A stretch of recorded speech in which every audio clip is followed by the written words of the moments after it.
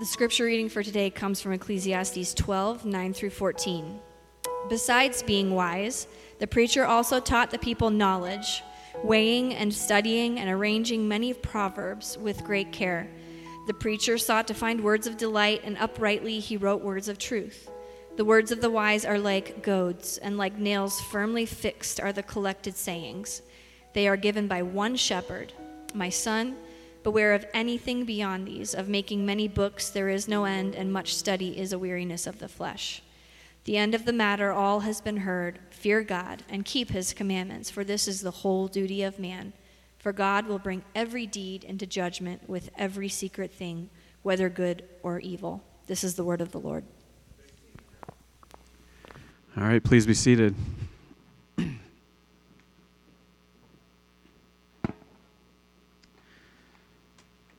Good morning. Let's just get set up here for a sec. If you have your Bibles, go ahead and turn to Ecclesiastes. A couple just business matters, I guess, before we get started. A couple reminders. Number one, we sent out giving statements in January. If you are giving to Sola Church and you didn't get a giving statement, please let me know. We sent those to everybody over email. If you didn't get that, if you need that, if you're waiting for that, please let me know. We can get that to you right away. Just wanted to remind you of that. And then we had our first Kingdom and the Nation series session on Wednesday night with Michael Ware, which it was really great. Michael Ware just did a fantastic job, brought a lot of experience of his own in politics and working through the political system to help us understand what it looks like to engage in the political system as Christians, and so it was really great. It was recorded. The video is available on our website. If you go to sola.church, click on resources. It's just in the list with all the other sermons. I'd encourage you to take a look at that. If you didn't get a chance to hear the sermons leading up to those by Derek Kelsey and Rob and Bobby, I'd encourage you to listen to those as well and kind of take them as a whole. The next step in this process as we talk about the kingdom and the nation, we're going to talk about immigration and how immigration works, what it looks like. We're going to try to dedicate some time to just stories, hearing stories from some of the immigrants among us. We had last year we had Anthony Wanjiru come and share his story of immigrating from Kenya. He is right now, if you would pray for him, he is looking for work, and he has until the end of the month to find it. Otherwise, he will be deported. So just keep him in your prayers. I know he's got several interviews coming up this week, and we're hoping he can stick around and maybe participate in our time talking about immigration. We're going to be working with North Littleton Promise. We also have Matthew Sorens, who I should have looked up his title. He's the U.S. Director for Church Mobilization for World Relief, which is one of the larger national immigrant and refugee organizations. So we're excited to have him come in. It was an opportunity that just kind of fell in our laps. He's here in town doing a bunch of other sessions on Thursday and Friday, and North Littleton Promise was helping to organize all of those sessions, and Matthew Sorens just told them, hey, I'm going to be there on a Sunday. Is there any church that would like me to come preach for them? And so North Littleton Promise asked us if we'd be interested, and we absolutely said yes, because he's a great voice. If you haven't read his book, it's called Welcoming the Stranger by Matt Sorens and Jenny Yang. I'd encourage you to pick that up. And then we'll be talking about poverty after that, and how poverty works, what systems are in place that help to alleviate, or sometimes in some cases help to systematize poverty. And then we'll finish up with a ballot form where we just talk through all the initiatives on the Colorado ballot. It's not meant to be like a candidate forum where we talk about candidates. It's more like, here are the propositions and amendments and all of the different things that are common to our Colorado ballot that we can talk through and get some perspective on. Okay? We talked about last night poverty and immigration and why these two. And the reason, like, we could have picked, there's a lot of different topics we could have chosen. We could have chosen abortion. We could have chosen something more like economically related. We could talked about systems of economics, which would be super interesting for me. There's so many issues out there that we could talk about education, debt, forgiveness, a lot of the things that are trending right now. But for us, with where we're at, with the people we're serving, two of the items that stand out the most are poverty and immigration. They are focused on the vulnerable and oppressed in our communities and people that we are looking to reach out to personally. And so for that reason, if you want to know like what we think about abortion, we're happy to talk about that, or education. If you want to sit down and talk economics, like we can do that. We're not going to have a session devoted to it. We had to kind of limit it a little bit. All right. Before we jump into Ecclesiastes, we've got, can I get, Mark, would you and Rob mind handing these out? Kudos to Mark Thompson. We've got these great sermon companions. I love these. I never get to use them because I preach often enough that I never get any traction taking notes in them. But I think Mark did a great job. You'll see each of the passages laid out. And then at the front, we're not going to do this time. You remember last time with Philippians, we actually took one service and we read through the entire letter to Philippians and then talked about it a little bit. We're not going to do that with Ecclesiastes, one, because if we did that, it would kind of take up our whole time. But I would encourage you to take this. It's in the Immerse format, which means there's no chapter verse divisions. It's nice and clean. It's formatted like the poetry that's in there is formatted as poetry, stuff like that. So I would encourage you, if you could set aside, maybe an hour, just sit down and read through the entire book of Ecclesiastes. That would be a great preparation for this next series that we're jumping into. All right.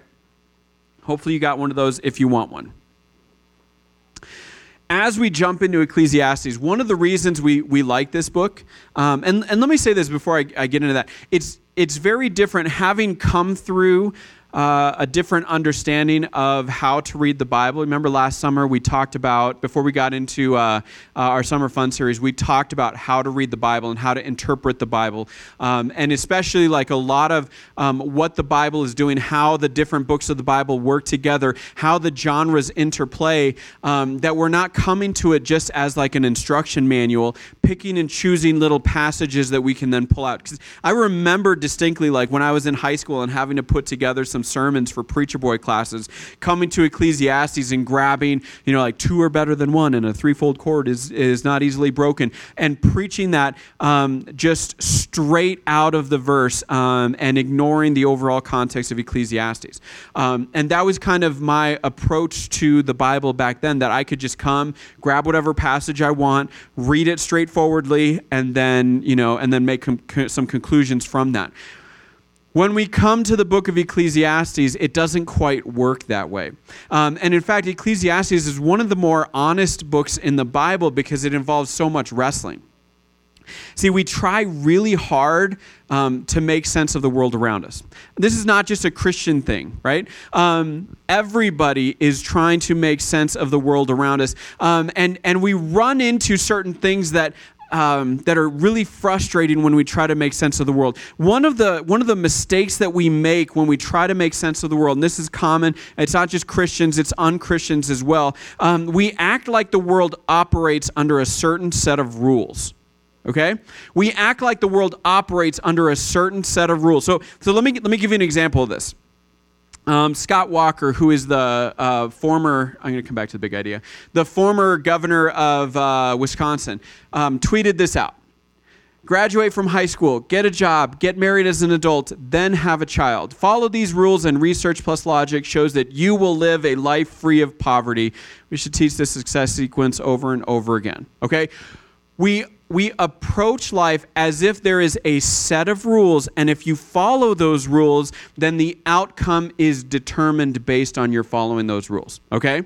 I think if you pressed Scott Walker, he'd be willing to like, oh, okay, of course there's exceptions. But when we phrase it like this, we're acting like, if if you're in poverty, what's the conclusion then? You didn't follow the rules. If you had just followed the rules, you wouldn't be in poverty. And so all of a sudden now, the world doesn't quite work according to our rules. We're not sure what to do. And the truth is, like, if you look at it statistically, there are more people in poverty that followed the rules than didn't. Okay, so we kind of run into these problems when we try to interpret the world as a set of rules. Like, we could add some more rules, like don't have cancer. Don't have a child with a debilitating disease. Don't lose your job when the economy tanks because of all the bankers that bet too high on mortgage subsidies and all of that, right? Like there's all of these extra rules that we end up having to add. And the reality is you cannot predict the outcome. Okay? The outcome is out of your... I'm not saying these are bad things, okay? So don't get me wrong. I'm not saying, hey, don't have children before you get married. I'm not saying that. I'm not saying you shouldn't get a job. I'm not saying that. I'm saying the world doesn't operate this simply. Okay? Donna Rotuno, who's Harvey Weinstein's lawyer. If you're familiar with Harvey Weinstein, he's been accused by, I think it's over 100 now, women for assault, right? And he's actually under trial for 2 of those. So there's hundreds, like over 100 women that have accused him. He's actually on trial for 2 of them. Donna Rotuno is his lawyer who's representing him. In an interview with the New York Times, the reporter asked her, have you ever been assaulted? And her answer was no. And there was this long pause, and then she added, because I would never put myself in that position. And you should listen to the interview, because it's just like the reporter asked the question, she answered it no, and could have left it there. Because there's this long pause, and then she just had to insert, because I would never put myself in that position. And you just hear, like, there's another pause, and then the reporter's like, wait. It's like we act like the world operates under this certain set of rules, and if you obey all the rules, then you can save yourself from these kinds of dangers, right? As if if you were assaulted, then you weren't following. You put yourself in that position, and if you just would have acted differently, you could have avoided that situation. We act like the world operates under a certain set of rules, and all of a sudden we find out that, man, it doesn't. And the problem is there's some people that, like, the rules worked for them, and so it's easy to look at them and think, oh, maybe the rules do work, and they think the rules work, and then we run into these situations where the rules just break down. The second problem we have when we try to make sense of the world is we tend to find our identity in our pursuit for meaning, okay? We tend to find our identity in our pursuit for meaning. And our culture tells us we're supposed to find meaning in fame, in fortune, in a legacy, in family. Like there's all of these different things that we're supposed to be finding our legacy in, our sense of meaning in, and we place our identity in those things. We place our identity in making a lot of money, right? And Ecclesiastes comes along and just burst that bubble by saying, listen, doesn't matter how much money you have, you're still going to die. Steve Jobs was one of the richest men who's ever lived, and he could not beat prostate cancer. Like, this is one of the reasons why, like, I believe that we don't have a cure for cancer, because if we did, I think Steve Jobs would be able to buy it, right? One of the richest, most powerful, famous men in the world could not save himself from prostate cancer. All of what did that fame and fortune do to protect him? Kobe Bryant, I mean, this is a really recent one, was killed in a helicopter crash. And if you're wondering, like I was wondering, why is he flying in helicopters all over the place, right?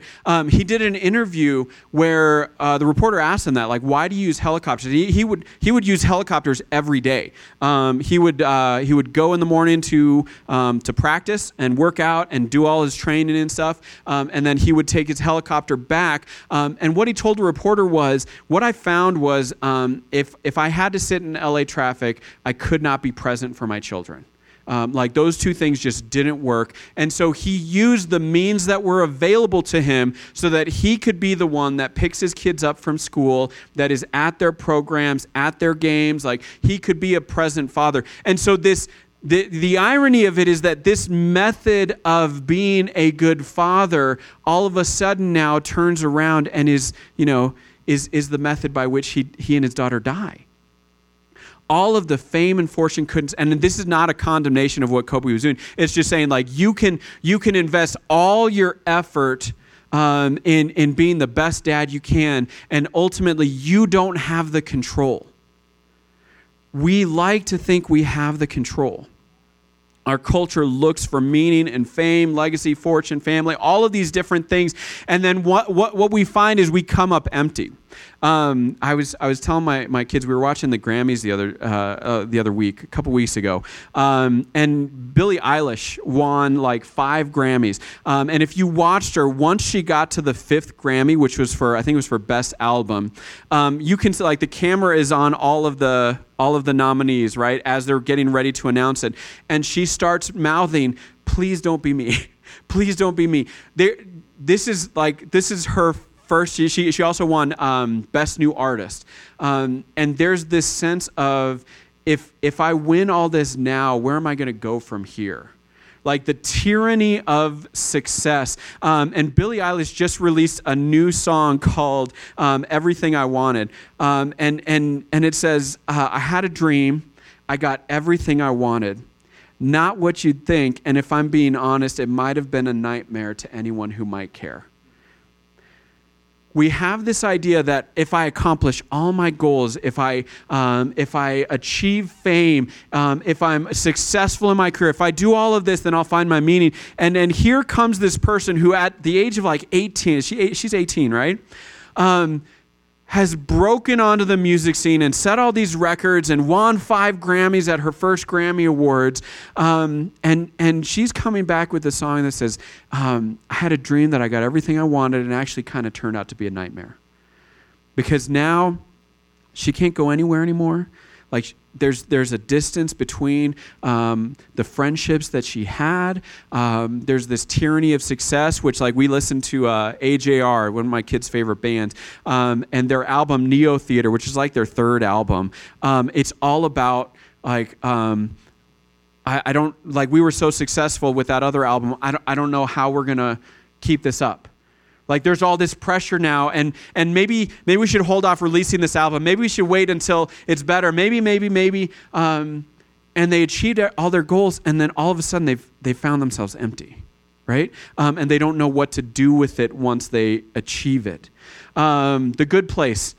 Just finish that. I don't want to spoil it too much. But the idea is you're watching it is there's this meaninglessness unless you have relationships, and then it gets towards the end, and just to be really vague, relationships aren't enough either. Okay, so like in the way that they're designing heaven, ultimately, like there's nothing worth staying around for. There's no actual meaning there. Right? So we find our identity in the pursuit for meaning. We place our identity in all of these different things, in career, in family, in money, in fame. And then once we actually achieve those things, we come up empty. We chase after him. And what Ecclesiastes comes along and says, it's all vanity. The word there is hevel. It's like breath or smoke or vapor. If you think about smoke, like it looks like a physical object, but when you go to grasp at it, what happens? Like you come up empty. You go to grasp at that vapor, and you can't get your hands on it. And so Ecclesiastes, the author, is coming along and saying, it's all of it is just hevel. It's like smoke that you try to grasp onto it, and you just keep coming up empty, and then it's gone. Hevel. And sometimes this world just feels meaningless because all the things that we're looking for meaning in, all the things that we're wrapping our identity around, we go to grasp at it and we come up empty. And it keeps happening. I was one of the best expressions of this. I was watching, and this is probably surprising, I was watching BoJack Horseman on Netflix, and he's visiting with someone, and they're having this deep conversation about, and if you know the show, it's all about him trying to find meaning in his own life and just continually coming up empty. He has attachment disorder, and every time he gets close to somebody, he sabotages it by being a horrible human being, and he can't find acceptance anywhere. And he goes to visit with someone who wants to talk to him, and as they're talking about just how random and meaningless and hopeless the universe is, she says this: the truth is, none of it matters. And the truth is, it all matters tremendously. It's a wonder that any of us get out of bed at all, and yet we get out of bed. The truth is, none of it matters. And the truth is, it all matters tremendously. It's a wonder that any of us get out of bed at all, and yet we get out of bed. This is where Ecclesiastes comes along to meet us. Like, it feels sometimes like nothing matters, and it feels sometimes that everything is just too weighted down with importance, and we just don't know what to do with it. And sometimes for some people, it's just too much to even get out of bed in the morning. And yet, somehow, we just keep getting out of bed and dragging ourselves through this, right? Ecclesiastes is going to meet us there. And it's not going to offer us really easy answers. So we're going to look at really quick just one of the Bible Project videos that helps to frame Ecclesiastes with some of the other wisdom literature. If you think of wisdom literature, your mind usually goes straight to Proverbs, right? You think of wisdom, you think of Proverbs, and there's all of these little truisms that make so much sense, and it feels like this is how the world works, right? And then you start trying to live it out, and what happens? It doesn't always work out. You know, it's like Scott Walker's rules. Like, you follow the rules, and then it doesn't quite work out. In fact, Bobby, for our call to worship, he read from Psalms, and if you were paying attention, it talks about blessed is the man who fears the Lord, who greatly delights in his commandments. His offspring will be mighty in the land. The generation of the upright will be blessed. Wealth and riches are in his house, and his righteousness endures forever. Light dawns in the darkness for the upright. He is gracious, merciful, and righteous. It is well with the man who deals generously and lends, who conducts his affairs with justice. And it goes on. And it feels like, okay, so if I want to be successful and prosperous and flourish in this world, then I must need to follow after righteousness. And it's like we follow after righteousness. If we don't get those things, we feel like the system's broken, or maybe we did something wrong, or maybe there's guilt and shame involved where maybe I'm not doing something right and God's not blessing me because of it. And Proverbs sometimes makes us feel that way, where we come to it and there's really good advice there. There's really good Proverbs, really good nuggets of wisdom, but it feels like they just don't work out all the time for us. And so Ecclesiastes is going to come along and act as kind of a balance to Proverbs to say, yes, here's how the world is designed to work. Here's how Lady Wisdom and this wisdom that suffuses all creation because of its creator. Here's how things are supposed to work. But everything under the sun is broken. Like that phrase, under the sun, over and over. You see, like on our graphic, on your book, there's that sunlight and there's that vapor coming up off the ground. That's where the that idea comes from, right? Everything under the sun. That phrase, under the sun, in Hebrew literature refers to creation. And what we know from Genesis is that creation was very good when God created it, right? And Ecclesiastes comes along and bursts that. He says, everything under the sun is vanity. It's hevel. It's smoke. It's vapor. You try to grasp it, and you come away with nothing. So this video is going to help us to orient Ecclesiastes within the other parts of wisdom literature, so we can kind of understand what it's doing in the context of the broader story of God. So let me show you this, and then we'll continue. We're exploring 3 books in the Bible known as the wisdom literature: Proverbs, Ecclesiastes, and Job. And they're all asking the question, what does it mean to live well in this world? So we've looked at Proverbs, who you could think of as a bright young teacher. She's all about pursuing wisdom, an attribute of God that's woven into reality. And she's optimistic that if you use wisdom, you will build a successful life. But then we come to Ecclesiastes, who's more like this sharp, middle-aged critic. And he says, You think using wisdom will bring you success. You'd better think again, because life here under the sun is meaningless. And that's a phrase he uses a lot in this book. But to understand this book, we have to realize first that we're hearing two voices. So first there's the teacher, and we've been calling him the critic. He's the main voice in the book. But he is introduced to us by another figure, the author.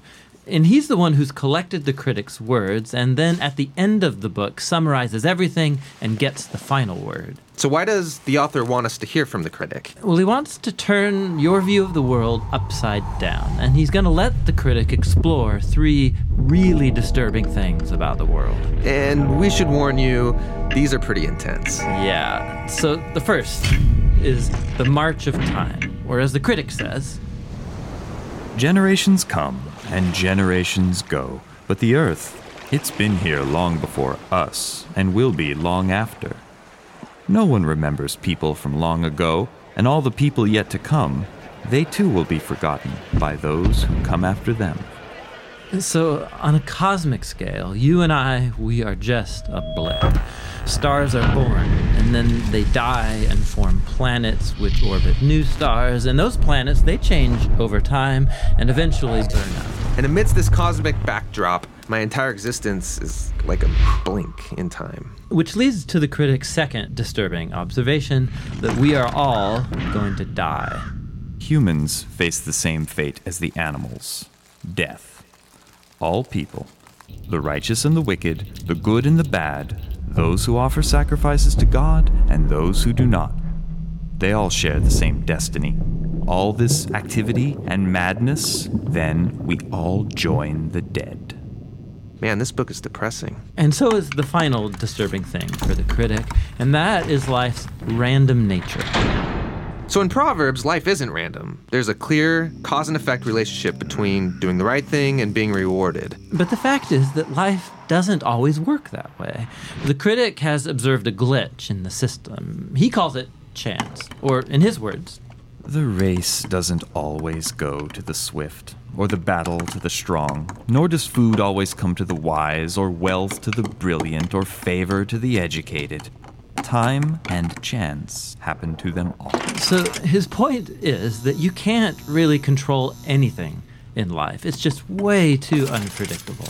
So if I want to master life, Then you're setting yourself up for a fall. Now, throughout the book, the critic uses a metaphor to tie together all of these disturbing ideas. Nearly 40 times he says that everything in life is hevel.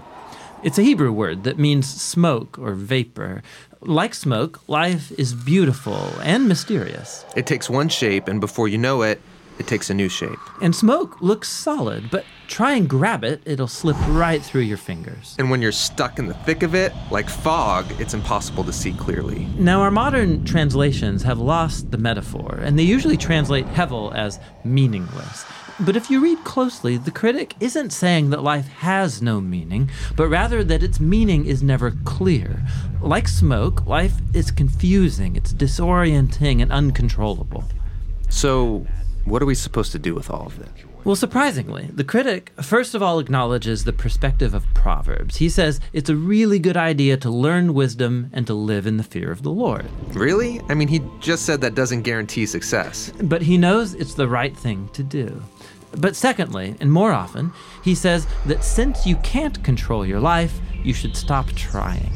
Learn to hold things with an open hand because you really only have control over one thing, and that's your attitude towards the present moment. Stop worrying, he says, and choose to enjoy a good conversation with a friend, or the sun on your face, or a good meal with people that you care about. The simple things in life. Yes, and both the good things and the bad, because both are rich gifts from God. And that's the surprising wisdom of Ecclesiastes. Listening to the critic is painful. and can lead you into some dark places. And that's why the author speaks up at the end of the book. He doesn't want you to lose hope. He wants to make you humble into someone who trusts that life has meaning even when you can't make sense of it, that one day God will clear the hevel and bring his justice on all that we've done. And so he tells us that the proper response to all of this is to fear the Lord and keep his commandments. And that's the book of Ecclesiastes. Now, there's one more voice in the Bible's wisdom literature, and that's the book of Job. And he will bring us the final, much-needed perspective on our journey into wisdom.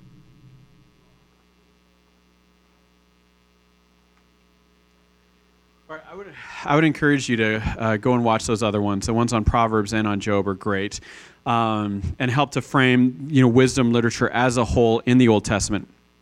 But I want to go ahead and take a minute or two and just get us ready to jump into this book. So kind of give you some things that you can expect. So first off, what are we going to find when we get into there? So the genre of Ecclesiastes is kind of hard to nail down because he's kind of all over the place. There's stories, there's proverbs, there's stuff like that. The genre is going to be framed wisdom autobiography. Framed wisdom autobiography. I can't even say it right. But like you said, there is an author who's going to introduce the teacher or the critic, or the Hebrew word there's the kohelet. So there's going to be an introduction. There's going to be kind of the autobiography of the teacher, and then the author is going to close it all. So we're going to have this. That's why we call it this framed wisdom autobiography. And he's going to use 4 types of writing as he goes through that. The first one is reflection. It's just stating an observation or truth and then pondering and evaluating it. So an example of a reflection would be the sun rises and the sun goes down and hastens to the place where it rises. All right? Just a basic observation that we're going to sit and ponder for a while. Okay? There's the proverb. Okay, so Ecclesiastes contains Proverbs, which is one of those pithy, highly stylized statements of a truth about life. You're used to these from reading through Proverbs. A good name is better than precious ointment, and the day of death than the day of birth. Okay, just a highly stylized statement of a truth about life that we're meant to go away and ponder for a little bit. The third type of writing is the anecdote. The anecdote, a short story told in order to illustrate a principle or a truth of interest to the author. I should say these are not, I'm stealing this from Zach Eswine, his book, Recovering Eden, the Gospel According to Ecclesiastes. But an example of an anecdote is, again, I saw vanity under the sun. One person who has no other, either son or brother, yet there's no end to all his toil. And his eyes are never satisfied with riches, so that he never asks, for whom am I toiling and depriving myself of pleasure? This also is vanity and an unhappy business. It's like a short story that's meant to illustrate a point. And last is the wisdom instruction, a teaching which the author seeks to persuade his reader toward or away from a certain course of behavior or thought. The wisdom instruction. So, for example, guard your steps when you go to the house of God. To draw near to listen is better than to offer the sacrifice of fools, for they do not know that they are doing evil. Be not rash with your mouth, nor let your heart be hasty to utter a word before God. For God is in heaven, and you are on earth. Therefore, let your words be few. For a dream comes with much business, and a fool's voice with many words. It's a wisdom instruction where the author is trying to convince you of a certain behavior. Okay? So these are the 4 types of writings that we're going to run into in Ecclesiastes: reflection, proverb, anecdote, wisdom, instruction. And he just kind of puts all of these in kind of all over. As you work through the book, it's just going to be peppered with different types of writing as you go through. The author is also coming with some assumptions. So I want to walk through these assumptions. And again, this is coming from Zach Eswine. The first assumption is that God is creator. And so often we think of God, like our frame of reference for God is more as a redeemer or a savior. And he's coming with the perspective of God as a creator and the one who governs the seasons and the circumstances of our physical reality. God is the creator of all things. He is the one behind the curtain managing everything. Secondly, the idea that we are human. We set aside our credentials as those who follow God and humbly remember that we too are human beings along with others. We are creaturely. And we don't pretend that we don't question or feel or think or misfire. We come along with all of our questions and our wrestlings, and that's part of what it means to be human. Third, it's going to be an inductive process, which for some of us is kind of weird. Like some of us really I remember when I was really early on in ministry, I liked Paul a lot. I liked the letters of Paul because they were very logical. Okay, so he would develop an argument and he'd say, if this is true, then this is true, then this is true. And it was deductive reasoning all the way down. And it was, it was valid, it was sound, and it makes sense. And you could make universal claims based on it, right? It's easy to come to deductive reasoning. It's a lot harder to come to inductive reasoning, where a lot of times it just takes experience to think inductively. And here, the author of Ecclesiastes isn't just delivering like, well, if this is true, then this is true. He's like, here's what I've observed. And here's what I've seen. I saw this and this and this, and it was all vanity. It was all pointless and meaningless. Fourth, there's a hospitable nature to it in that we are hospitable toward negative thoughts and emotions. We resist minimizing and exaggerating things in order to make them what we want to be. It's very easy for us when people are wrestling or struggling or confused to offer platitudes, to offer deductive reasoning, to offer simple truth statements. And a lot of times what we're trying to do is we're trying to banish negative thoughts. We're trying to avoid negative thoughts. And Ecclesiastes is saying we're hospitable to those. They can come right in and be at home, and we're going to sit with them for a while. We're not going to offer easy answers to them. We're going to acknowledge the fact that sometimes the world doesn't make sense. It's poetic. When you look through it, it fits really well with the other books of poetry. It's stylized. A lot of times we don't like poetry so much because poetry, like I don't know if you read a lot of poetry, but I always liked Robert Frost because he made a lot of sense. There were I never really got into like William Carlos Williams, and I don't understand what it is about a wheelbarrow sitting out in the rain. Some of those poems don't make as much sense to me, right? And when we come to poetic language, it's a lot easier for us. We prefer didactic language in our religion. We prefer like a man of God standing up front, delivering what God wants us to hear and being very definitive about it. We don't like somebody getting up and we have to kind of wrestle with what they're saying. Like, I'm not sure what he's telling me right now. Right? And Ecclesiastes is very poetic in that what it's teaching us isn't right on the surface. We have to sit and wrestle with it for a while in order to come away with any truth. And last, and one of my favorites, it's local. We begin to recover a sense of God's provision for our joy in the ordinary.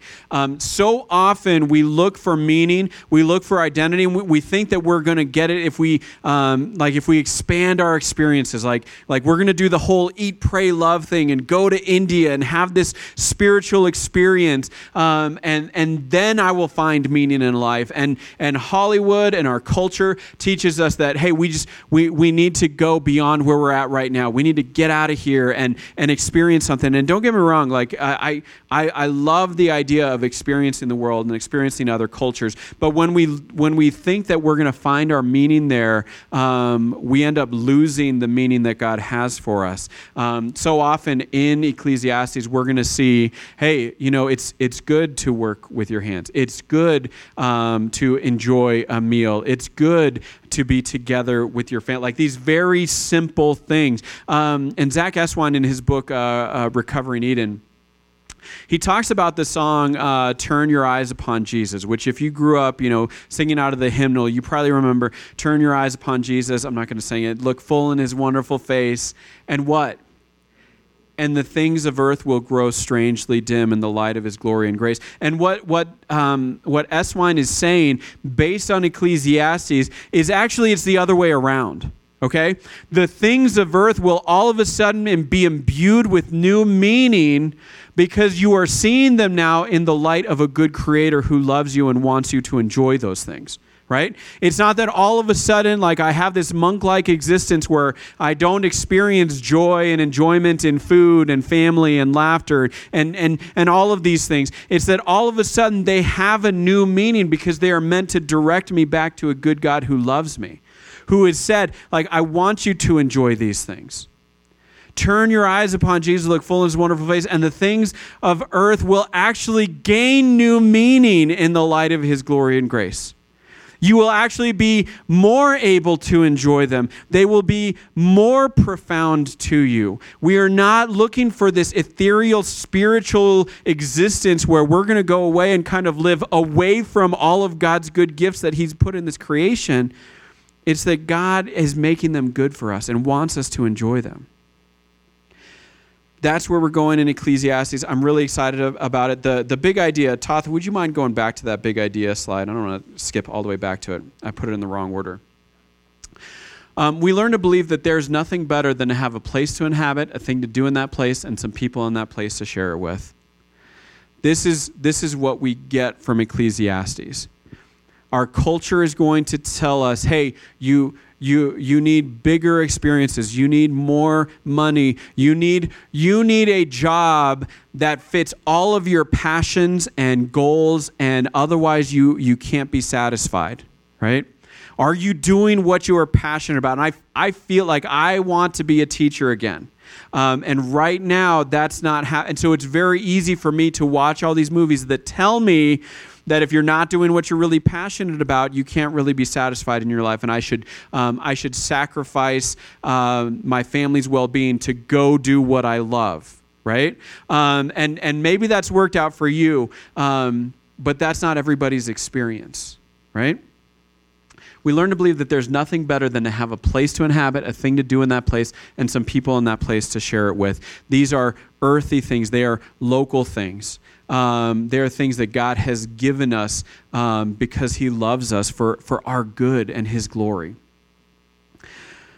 That's where we're going in Ecclesiastes. It's going to remind us that, hey, we don't have all the answers, and it's okay to struggle through that. But ultimately, we come back to the truths that God is a good God who wants us to enjoy what he's created and the people that he's placed us together with. So we're going to go back and be reminded. See, at the end of Ecclesiastes, it says that one day God will come and judge all things. And in the video, they talked about one day all that hevel will be cleared. God is going to clear out all of the smoke and the uncertainty and the feelings of meaninglessness. All of that's going to be cleared away. And we have confidence that it's going to be cleared away because Jesus died and rose again on our behalf. Right? Because Jesus has been given all authority and he's promised to return and restore justice and clear out all the hevel. And so we go back and we take very earthy things, bread and wine or juice, and we eat them as a reminder that God is at work and he's going to come back and clear out all of that worthlessness, that meaninglessness, all the hevel. So let's pray. We'll take the bread and the cup and then we'll continue the service. Heavenly Father, we thank you so much for the book of Ecclesiastes. We thank you for the wisdom that it provides. We thank you that in the midst of meaninglessness, in the midst of that pursuit for identity and purpose, we know where our identity lies. We know where our purpose is. And so we are continually directed back to you as the source of all good, and the things that you've provided as means of grace in our lives to fellowship with you and with each other. God, I pray that you would help us today as we take the bread, we dip it in the cup, to be reminded that you are going to return and you are going to clear out all of the meaninglessness, all of the uncertainty. You are going to restore justice and make the world work as it's supposed to again. For it's in Christ's name we pray. Amen.